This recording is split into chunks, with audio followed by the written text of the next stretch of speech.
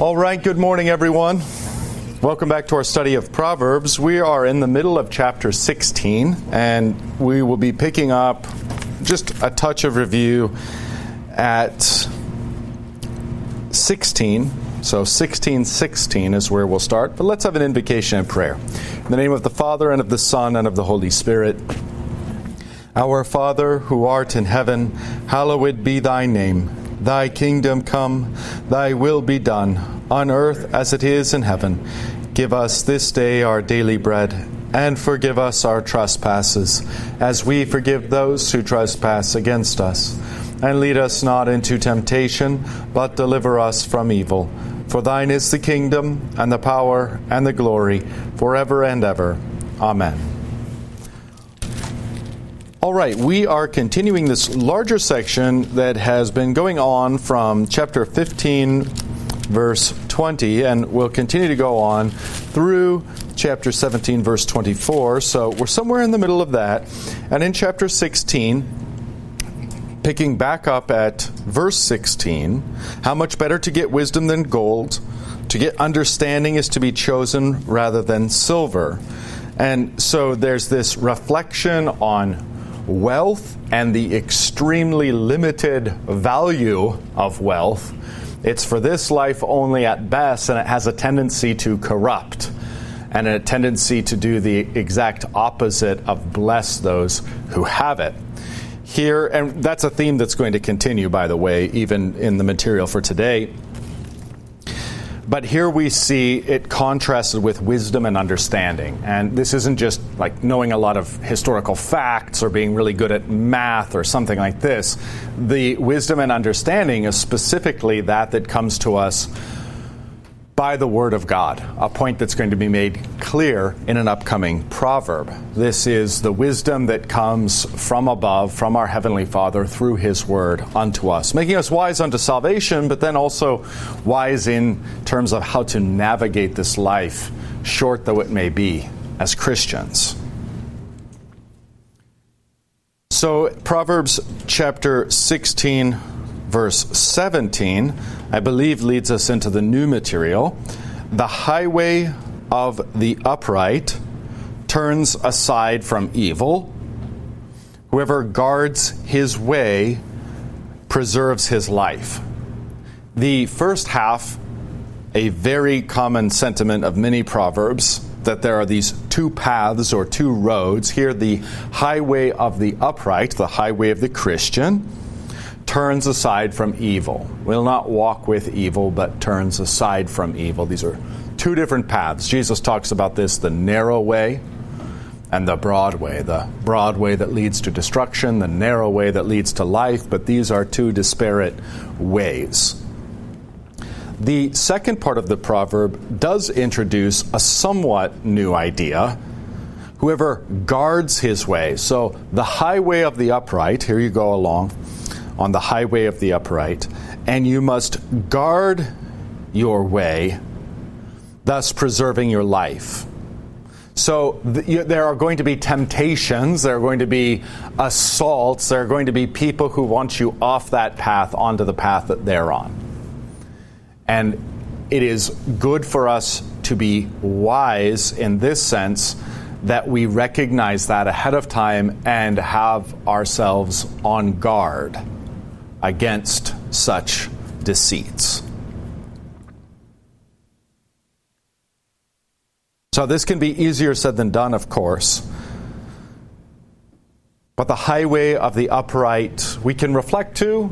I think it would be good to. In fact, with Christ's return and the making straight of the highway of the Lord, that John the Baptist comes preaching repentance, and that's so when ancient kings who are a really big deal were going to visit some place, it might even well be the case that a road was made or a road was straightened, or I think that this is an exaggeration. I think this is an example of hyperbole, but that valleys would be filled in and that mountains would be laid low so that the king could have a nice smooth ride on the highway to the place that his army conquered, and now he's coming to visit.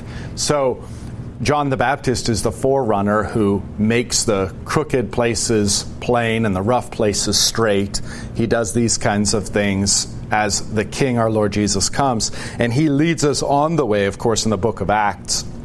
The way was really the first proper name for Christianity. And I think that's very helpful, enlightening this passage. The highway of the upright is none other than the highway of our Lord as we follow him the way he has gone, a highway that leads through all manner of temptation, thus we must be on guard, a highway that leads through death and unto eternal life. A kind of Exodus motif there can be found as well. Proverbs 16:18, one you'll recognize because it's highly quoted. Pride goes before destruction, and a haughty spirit before a fall. Sometimes abbreviated to something to the tune of pride goeth before the fall. Right. So, again, I think in connection, wise to see this in light of the guarding previously mentioned. One who is not wise, one who is arrogant, one who doesn't bother to guard his way because, I could never be led astray. That kind of pride leads precisely to destruction. That kind of haughty spirit leads to a fall. You can think of St. Paul. If you stand, take heed lest you fall. And even in our gospel text today, heavy emphasis on humility as an essential aspect of our walk with God and our dwelling with God as sinners. So here the opposite of humility on display in pride and a haughty spirit. K19 flows right together. It is better to be of a lowly spirit. So you can contrast that with the previous, a haughty spirit before a fall. And so here it is better to be of lowly spirit with the poor than to divide the spoil with the proud. There's a beautiful interweaving, a beautiful braiding together of verses 16 and 17 and 18.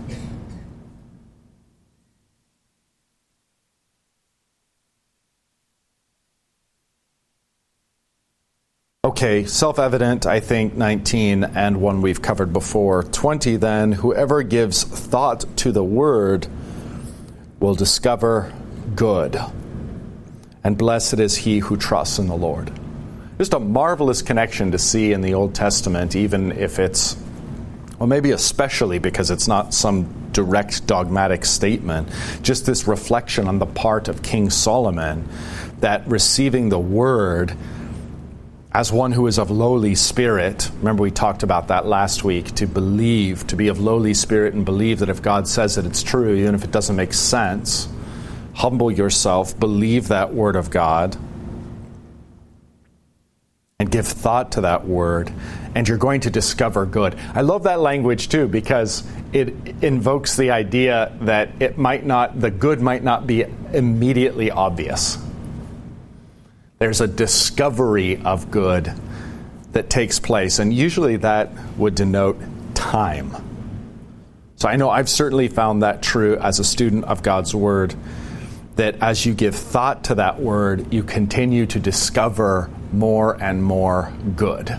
Just never stops giving. So whoever gives thought to the Word, that Word, of course, the Word of the Lord, the Word that comes from the Lord, it's His pure gift. It's a gift that keeps on giving. We discover more and more good. And then from that word, I think you find a connection here. Blessed is he who trusts in the Lord. Well, the only way we know who the Lord is or why he's trustworthy is through his word. And so the word itself creates that trust and invites further trust, just as the word itself invites further discovery. So a number of different ways we could go with this, but maybe the most apropos for our day and age would be to point out the dynamicism here. I don't think that's a word. I think I made it up. But the idea, I'm on a roll. Don't stop me. Many more to come. Well, the idea that God has a living, vibrant interaction with his people through his word, and as he calls us to trust in him through various episodes and seasons of life. It's anything but static and boring.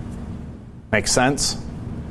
So a lot of what ails us, I'll try not to launch off on this whole sermon, but a lot of what ails us in the modern world is we've made everything boring. We've made everything static. We've made everything nihilistic. We've bound ourselves to sort of this overly rationalistic frame and this sort of scientism, which of course betrays itself in all manner of way. But nonetheless, we perceive the world, and we have a tendency, because we swim in this tainted fish pond even as Christians, we have a tendency to fall prey to these same sorts of nihilistic ideas of like rationalism and scientism and it's only what you see and there's nothing more, and well, read the word on the page. Did you read it? Okay, then you know it. That's all there is there. All right? Trust the Lord just becomes really shallow and generic. Yeah, trust the Lord unto salvation. And you go, okay, I got that. Now can I just sit in my recliner for the rest of my life instead of going to church? There is a dynamic calling of God through his word and through life experiences where he shapes and forms and leads us on our path. So I simply want to highlight those points from verse 20 where those and many others could likewise be highlighted. Let's pause there, see if you have any thoughts or reflections on what's come before. Okay, one in the back.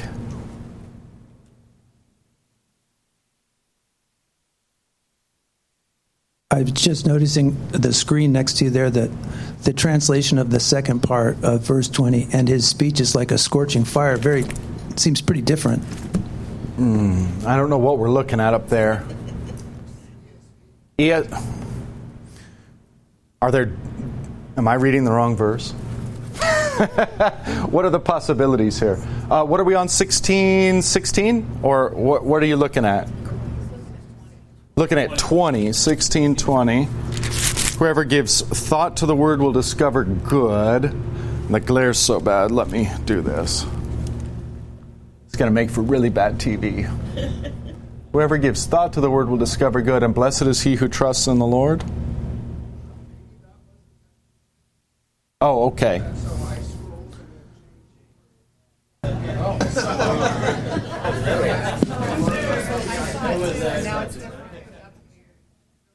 Wild. Okay. It corrected itself. What did it say generally or roughly? And his speech is like scorching fire. Oh, I prefer that. That's kind of wild.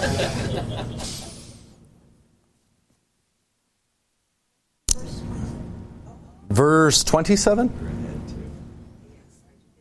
A worthless man plots evil, and his speech is like a scorching fire. Okay.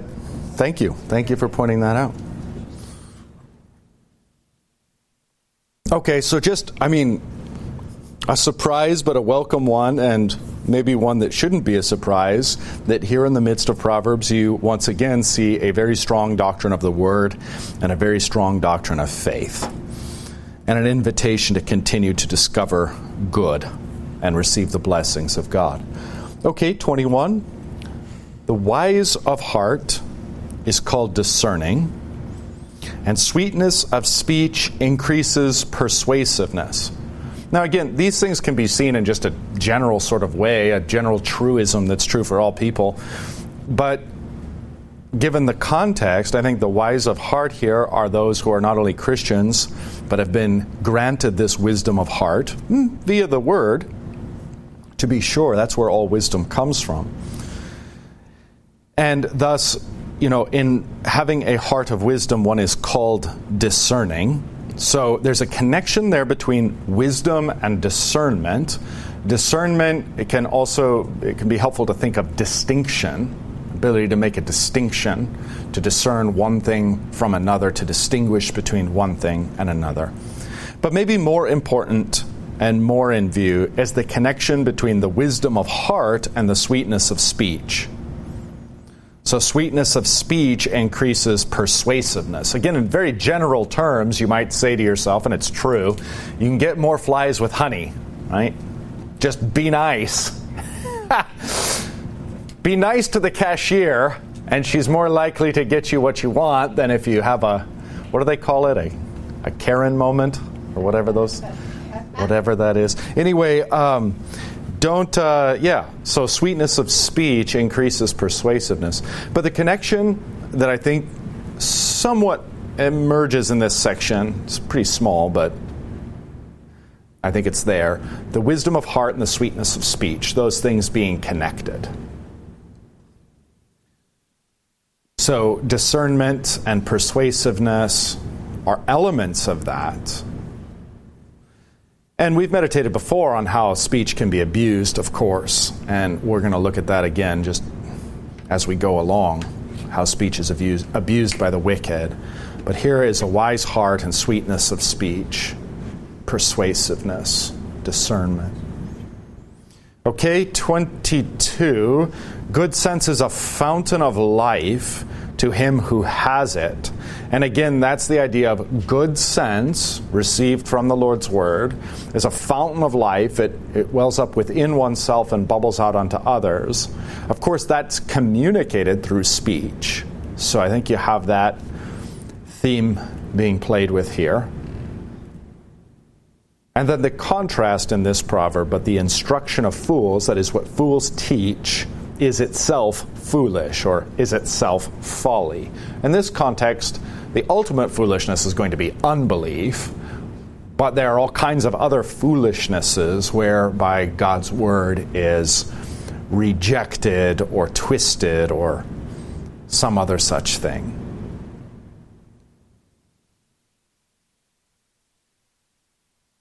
So we would aspire toward wisdom of heart, which of course is connected here with discernment. And we would aspire towards sweetness of speech, which is connected with persuasiveness. So those are things that we aspire to have, and those are gifts that come to us from God. Good sense being a fountain of life. Okay, the heart of the wise. Now, that's very similar to what we just saw in 21, the wise of heart. Here, the heart of the wise makes his speech judicious. So you can see the very deep connection between wise of heart, sweetness of speech, and then the heart of the wise and speech judicious. And, here we see it again, adds persuasiveness to his lips. So a mark of, again, there's a general way in which this is true. A wise person, just very generically, thinks before he speaks.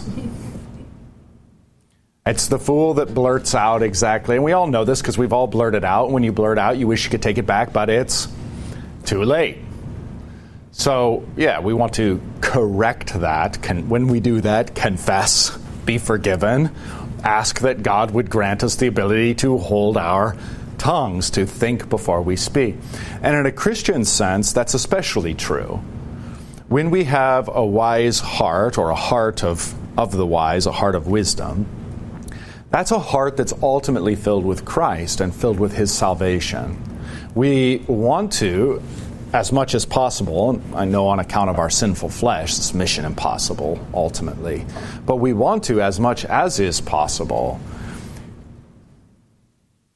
use our speech for the furtherance of our neighbor on his or her way to heaven. That's ultimately what the communication of wisdom is. Now, that may be a rebuke. That may be an exhortation. That may be a strong word or an unpleasant word. It may be a very pleasant word. It may be encouragement. It may be giving thanks to someone or lifting someone up. It can take all manner of forms, but the idea is to recognize the connection between wisdom of the heart and the use of one's lips, judicious speech and persuasiveness of the lips. So a connection there. I mean, it may be obvious to us. I hope it is obvious to us on one level. In another sense, it's a very nice meditation and a very nice reminder. Ties in with earlier sections of Proverbs that would just to summarize, tell us to slow down in everything. Don't act impulsively or in haste. Slow down, think, which is different than strategize. Think on God and on His Word and on what's right and on what the goal is, and is it a right goal? And then if it is a right goal, what will I do to best accomplish it? And similar such thought patterns are marks of Christian maturity. Okay. So again, 23, the heart of the wise makes his speech judicious and adds persuasiveness to his lips. Judicious there, of course, as you can see, like discerning, has this kind of ability to make distinctions. Judicious has within it the ability to make judgments, good or bad, right or wrong, true or false, these kinds of judgments. So to be able to make distinctions and make judgments is a hallmark of wisdom. Isn't it interesting how in our age that's what's being attacked? No distinctions between anyone or anything. No judgments allowed. It's folly. Okay, 24, gracious words. Now that will color again how we see judicious speech and sweetness of speech and persuasiveness of lips and all these other phrases. Gracious words. We know that grace that we receive in Christ and His gracious word toward us. So gracious words are like a honeycomb, sweetness to the soul and health to the body. Obviously, this is written in a time in which you can't just go to the candy shop and load up your bags of candy, or go to the supermarket and get your 25-pound bag of sugar cane. So honey is a rarity and is a treat and is a delicacy, and one of the few things, that have that level of sweetness to it. So it's really superlative here. Gracious words are the best. They're the sweetest thing. They're the very best dessert you can possibly have. Gracious words are like a honeycomb, sweetness to the soul and health to the body. And that's true for the one speaking them, but it's also true for the one to whom you're speaking. So once more, this idea that your own thoughts, your own words, spoken out loud, affect you, affect your spirit and your soul, and affect the spirit, the soul of those around you. So these are repetitive and recurring themes in the book of Proverbs. Again, they're kind of obvious if you just pull all the way back and think on it. But as you zoom in here, it's good to reflect on this, specifically as Christians, that the words we speak sort of don't just affect the other person, but affect our own souls. And don't just affect our own souls, but affect other persons. And so that's a great deal. That latter aspect is really worth reflecting on, that on any given day and any given morning, you can be one who is putting forward the wisdom and light of God, or you can be putting forward foolishness and darkness. You can be, building up, even if that means like destroying this to build something better, okay? You can be overall building up, or you can be overall tearing down, or maybe even worse, you can be completely unconscious of what you're doing. And like a blind fool, just stumbling about, saying whatever you think, not caring who it hurts, not stopping to discern, not being careful with what you say, just, oh, it's me, I thought it must be right. Blah. That's destructive to your soul and to the souls of the people around you.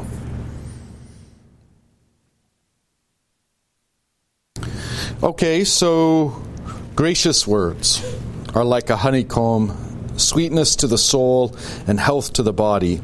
There is a way that seems right to a man, but its end is the way of death. We've had this exact proverb before. Why is it here?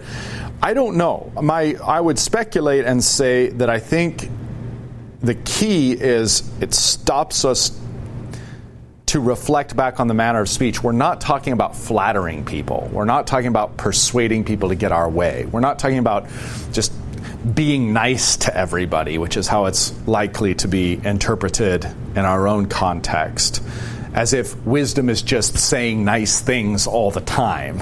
That would be a way that seems right to a man, but isn't. Anyone with parents knows that if you really love your children, there are, in fact, times where love demands that you raise your voice. Love demands that you say harsh things. Love demands that you make threats.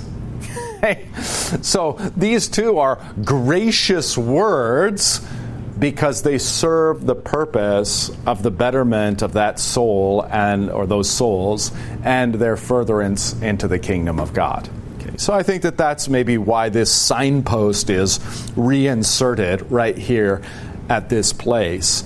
This is a heavenly wisdom, not an earthly wisdom, not a way that seems right to man. Let me pause there, see if you have any reflections, because there's a little suite of Proverbs that are connected here coming up. Everybody's all tired out from battling the hurricane to get here. You all made it. In the sermon, we'll talk about spiritual resumes for just a minute, because that's what the Pharisee does. He shows God his spiritual resume. You can put that on your spiritual resume. Once braved a hurricane to get to church. Yes, please. Nope. All right. Let's go on into this little suite of Proverbs then, where there's some interconnection. At 26, a worker's appetite works for him. Isn't that fun? His mouth urges him on. It's good to be hungry. It's good to have an appetite. So it's kind of this beauty that, as you have an appetite, that drives you to work. If you didn't have to eat, would you work? Probably not. So the appetite drives one on to work. It ends up working for him. So that need produces productivity, or that need produces an outcome. It's a really fascinating dynamic to just kind of ponder on the sort of algebra that God has written into creation. A worker's appetite works for him. His mouth urges him on. His hunger urges him on, effectively.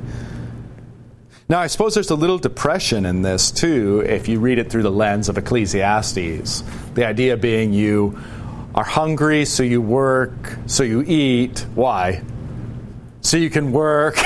It's this idea of I work to eat. Why do I eat? So I can work. Why do I work? So I can eat, and so on and so forth. And I don't know. That's a depressing thought. It's kind of I think it's especially common when you're like in your late teens or early 20s, where you kind of first get into the quote unquote workforce, and you realize there's just this cycle that you kind of lock into, and it's kind of uncomfortable at first, to be sure.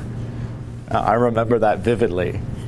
So I'm doing all this stuff, so I can do all this stuff, so I can do all this stuff, and that's all I'm doing for I was greatly comforted, though, when Ecclesiastes points this out as part of the curse and part of the fall. I was like, okay, I'm not the only one who thinks this. Well, I don't know. With it all gloomy outside, maybe we'll take the happy side of this. A worker's appetite works for him. His mouth urges him on. Okay, a worthless man plots evil,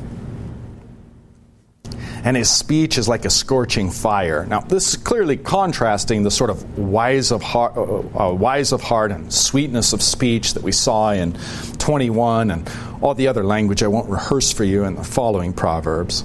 So a stark contrast here to a worthless man as opposed to a wise man.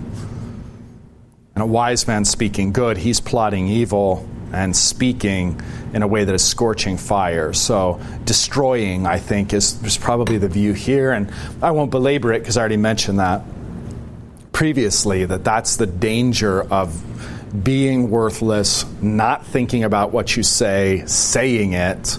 You end up burning all those around you and ultimately burning yourself. So you have a worthless man, and then you have a dishonest man. A dishonest man spreads strife. Here, I think dishonest can be seen as, I don't know, it's tough to translate, but could be seen as sort of like not steadfast, not wholesome, not true, dramatic, fickle. Those are the kinds of things here in view when you say a dishonest man, a fickle man, a dramatic man. Kind of one of these like sort of chaos figures or Loki figures. A dishonest man spreads strife. And a whisperer separates close friends. So there's gossip.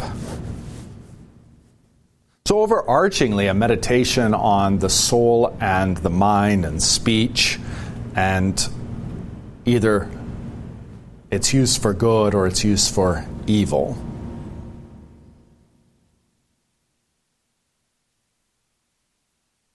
Okay, a man of violence. It's interesting, you have a worker which seems to be somewhat neutral.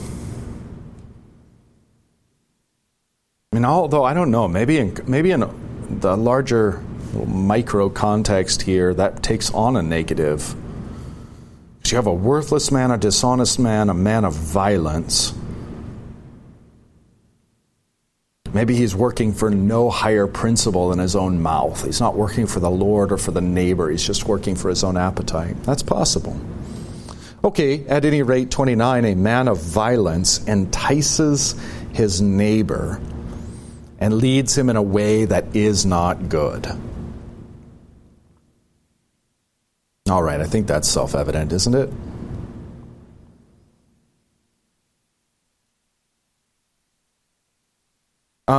Especially these latter ones, especially 27, 28, and 29, really function again to show, like back in 25, there's a way that seems right to a man, but its end is the way to death. So here you've really got an example of ways, the path and the way to death. Worthless, dishonest, violent. Okay, and then 30 continues the theme. Whoever winks his eye plans dishonest things. He who purses his lips brings evil to pass. So this is, I know it's kind of lost on us. Maybe not the winking, but the winking as a specifically evil thing. What do we think of as winking? That's kind of like sometimes like a flirtatious thing, or someone letting you know, like you're letting someone know you're joking, or you're saying it not seriously. That's typically, I think, the way winking is used in our context. In that context, winking sort of denotes this negative thing. Like maybe you're kind of making a deal, but you're winking at your partner, letting him know that, you know, you're going to stick it to these guys. And same with pursing of the lips. So I don't know if that really translates culturally for us. Do people who purse their lips bring evil to pass, in your experience? I don't know. When I think of pursing of lips, I think of that silly movie, Zoolander. Remember the male models? They're always pursing their lips and strutting around. So I don't know, maybe it's a little lost to us in our context and culture. But I think anyway, the point is true that, you know, you're saying something, but your eyes and your lips are saying something else. Connection between one's heart and one's body, a connection. Yeah, and just this idea of not being tricky, being straightforward. I think, yeah, being straightforward, being wholesome, letting your yes be yes and your no be no. A lot of that's in view here. Not being tricky, not being equivocating. You know, like you ask somebody some question and they come up with an answer that totally misleads you, but is technically true. Isn't that great? So that's the kind of equivocation that's like God sees and is not mocked. Okay, please. You just touched on it, but as we're going through these last 4 or 5, it seems to me that there's something that's hidden within the evil person, and then it's revealed.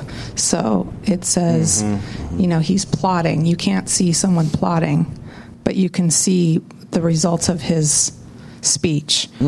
He's dishonest inside, and he's whispering, but then anyway, maybe that's not anything, but it seems like it's hidden first, and then it's revealed as the true nature of the wink or the thought or the plotting or the intention. Yeah, I think it's good. I think that's good. I think it's good to reflect on this. What your comment really does is sort of opens a vista into these texts too, where we recognize our sinful nature as it is and as it appears, and then we eschew that, we crucify that, we drown that in baptismal waters, as the Small Catechism would say. So we're going to recognize these things in ourselves, or recognize a propensity toward them at minimum. So the plotting of evil, or speech that's like scorching fire, spreading strife, whispering gossip, enticing our neighbor or leading them in a way that is not good. Speaking, but then winking and pursing lips, and this kind of thing that shows equivocation and deceit. Are you here to murder me? No. And then in their mind they're thinking, because I'm just going to swing this axe, right? That's the kind of nonsense that, you're here to do some evil thing. No. And there's an equivocation. Clearly they are. Okay, so we've got a contrast to this wickedness of our flesh and this wickedness of the world. And I think a view here, it's very subtle, but in 31, this idea that God is watching and God is judging. Gray hair is a crown of glory. See, take stock. And maybe don't color your crown of glory.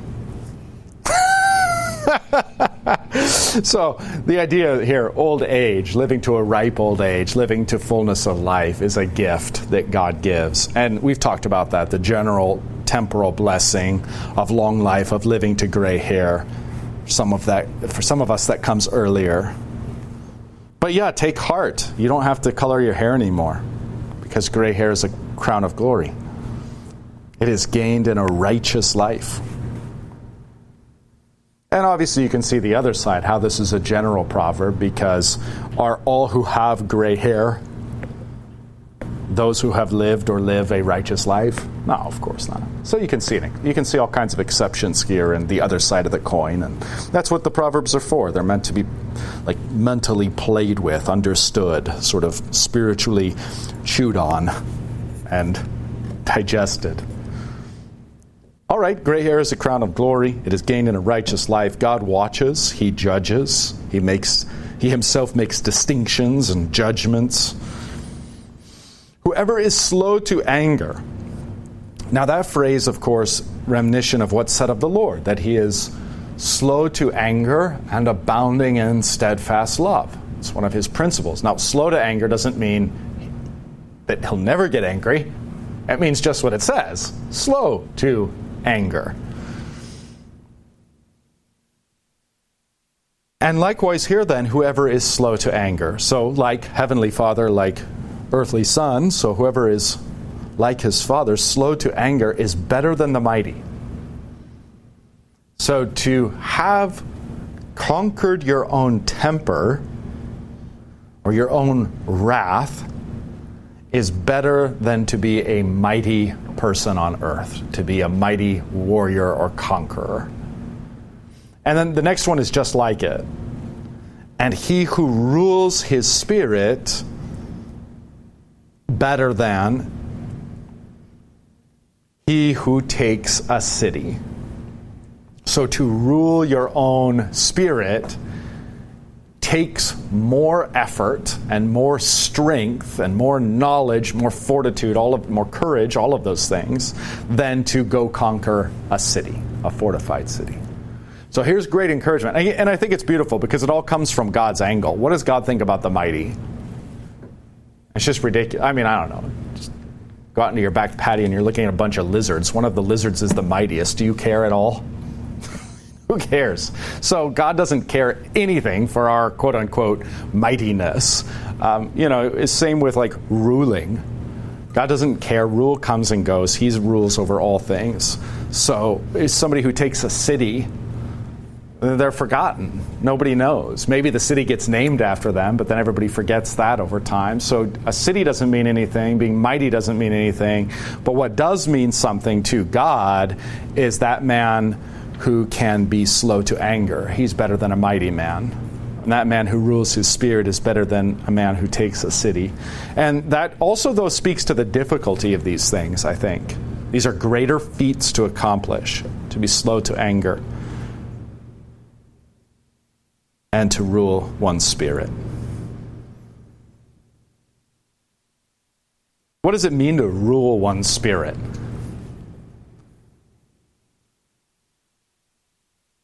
So to know what God says and what God would have you do and what the end goal is, and to conform yourself to that even when your spirit is driving you in another direction. That would be a way of describing what it means to rule one's spirit. All right, Proverb 33. I don't really know what the connection here is, if any, except kind of this idea that, again, God is watching and God is discerning and judging and God is in control. That's, in fact, is probably the connection here with 33. My proof text: the lot is cast into the lap, but every decision is from the Lord. There's no such thing as, properly speaking, there's no such thing as luck or chance. Everything happens on account of the Lord.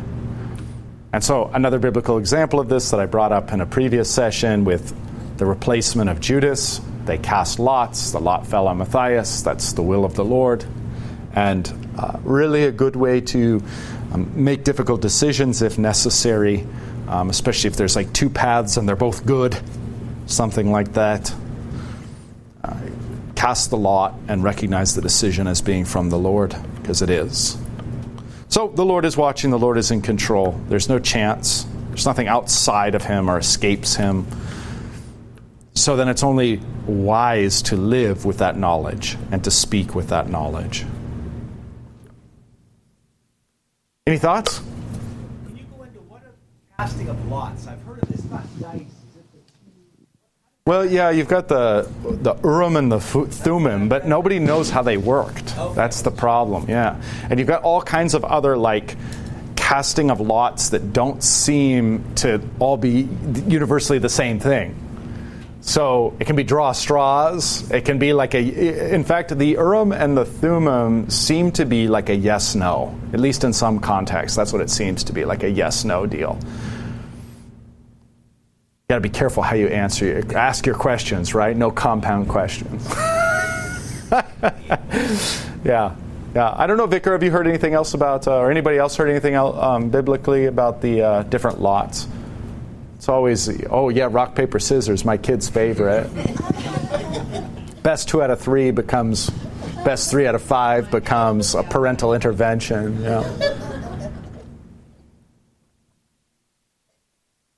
Yeah, that'd be good to know. That'd be good to have more specifics. Did you? Yeah.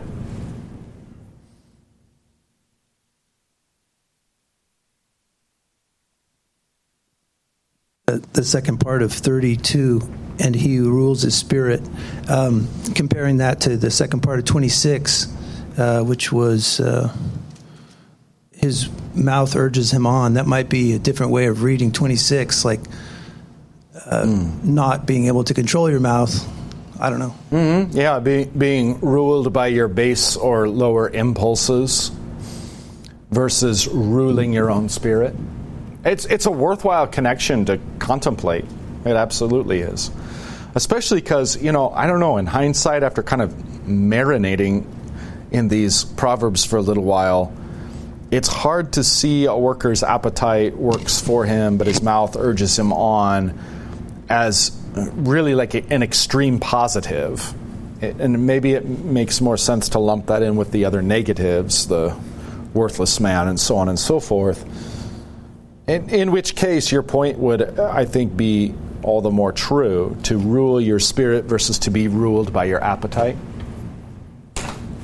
Yeah, very, very much worth pondering. That's the way that the church understood our sinful nature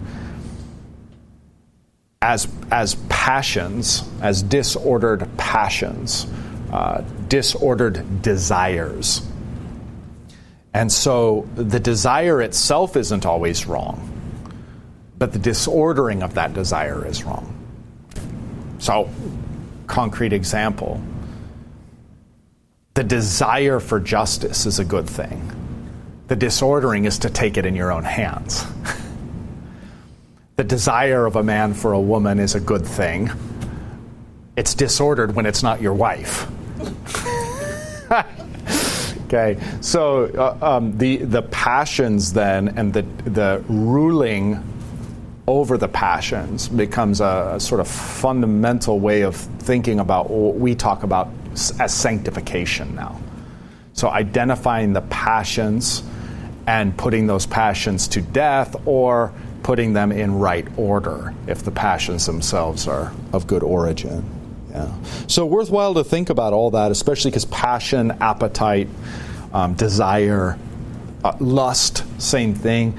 The sixth commandment, which we all know to be about like sexual lust, more classically has to do with all kinds of lust. Gluttony, for example, is often put under the sixth commandment because it's disordered desire, whether for something that is not yours or something that is disproportionate to your needs or some other such thing. Yeah. And probably also, though, I think that this is what Paul's on about with coveting. So the commandments end, in our way of ordering, with 9 and 10 that both have to do with coveting. And it can seem like they sort of end with a whimper. Well, what is this coveting and how do I avoid it? And I don't really have a good sense of what's the difference between wanting a new car and coveting a new car. It seems like a fine distinction and this kind of thing. But then Paul comes along and makes the argument, part of a bigger context obviously, but makes the argument that if the law had not said thou shalt not covet, he wouldn't have even recognized it with sin. Or as sin. Now that coveting, that lusting, that desiring, all of a sudden you see that the 10 Commandments don't end with a whimper, but with a bang, that it's so pervasive and so ingrained within us, this dissatisfaction, this wandering of the eye in all its ways. It's so natural to us that even someone like St. Paul says he wouldn't have even recognized it as sin unless God's word said, hey, that's sin. That's disordered. Which then it's just a remarkable way of ending the 10 Commandments and completely apropos of our God. So that the final salvo of the 10 Commandments is this sort of thing where it shows you your sin and your need for a Savior in the ultimate sense. No one's going to ever root out all of their desires, all their disordered desires. Where this proverb would connect, and again, where the pastoral care of the early church would connect, it would say to recognize these desires and begin to rule over them. Really ties in nicely with our Old Testament text, where you have Cain murdering Abel, and God telling Cain that sin lies crouching at the door, and its desire is for you. That is, it desires to consume you and control you and rule over you. And God telling Cain that he, rather than be ruled over by sin, he needs to strive to rule over sin. So that's the goal of spiritual health. Obviously easier said than done. But to rule over the passions such that they're not constantly destroying you, destroying your conscience, destroying the people around you. From all this, where you get the dogmatic/pastoral category of ruling sins, sins that have taken you over, they rule. You don't even say no anymore. They just own you. Desire snaps its fingers and you open your app and you've already bought 4 things. before you even know what happened. You're getting things in the mail that you forget you ordered. That kind of impulsive consumerism that we all from time to time fall prey to. It's good to recognize that and fight against it. Okay, anything else we want to chat about? We got like 3 minutes. Okay, on to 17:1, which, as you can tell by the text itself in the ESV, isn't really a break. Remember, the guy who put the chapters and verses on, the joke is that he did so from a horse, just kind of putting them wherever they landed. That's certainly true here. Better is a dry morsel with quiet than a house full of feasting with strife. We've seen this sentiment before, and it's a really important one. It's one that sort of comforts the soul because, again, the same way that if you're suffering from something terrible, it's comforting when the doctor says, oh yeah, that's this. It's comforting to at least know what it is. And that's true here too. In domestic life, you sometimes have the experience where you'd rather have a dry morsel with some peace and quiet than a bunch of feasting with everybody angry at each other. The feast ceases to be good, ceases to taste good, ceases to be blessed and enjoyable when the company is all at each other's throats. So to have sort of peace and quiet and to strive for that, I suppose you could sort of play with this and say, it is better to have... never mind. I don't want to confuse it. I think it makes enough sense as it is. We'd strive toward peace and quiet and recognize that as the highest good. When you've got peace and quiet at your table, that's great. It's better than a feast. Quiet here, obviously the opposite of strife. Okay, 2, a servant who deals wisely will rule over a son who acts shamefully. And that's just simply true. It's historically true. We don't have the servant-slave thing going on right now in our context. But such is the power of wisdom that wisdom will overturn the ontology of roles. That a servant who has a lower ontology than a son will in fact nonetheless rule over the son on account of wise dealings. And a son who acts shamefully. And will share the inheritance, that is, a servant will share the inheritance as one of the brothers. It's a beautiful proverb in the context of Christ, where we who are not by ontology, by our very nature and being, sons of the Father, the way Christ is son of the Father, but are instead rather servants, He grants us the wisdom by which we ultimately become inheritors, as if we were in fact a brother of our Lord, and indeed we are. That's as good a place as any to stop. Stay safe from the hurricane. The Lord be with you.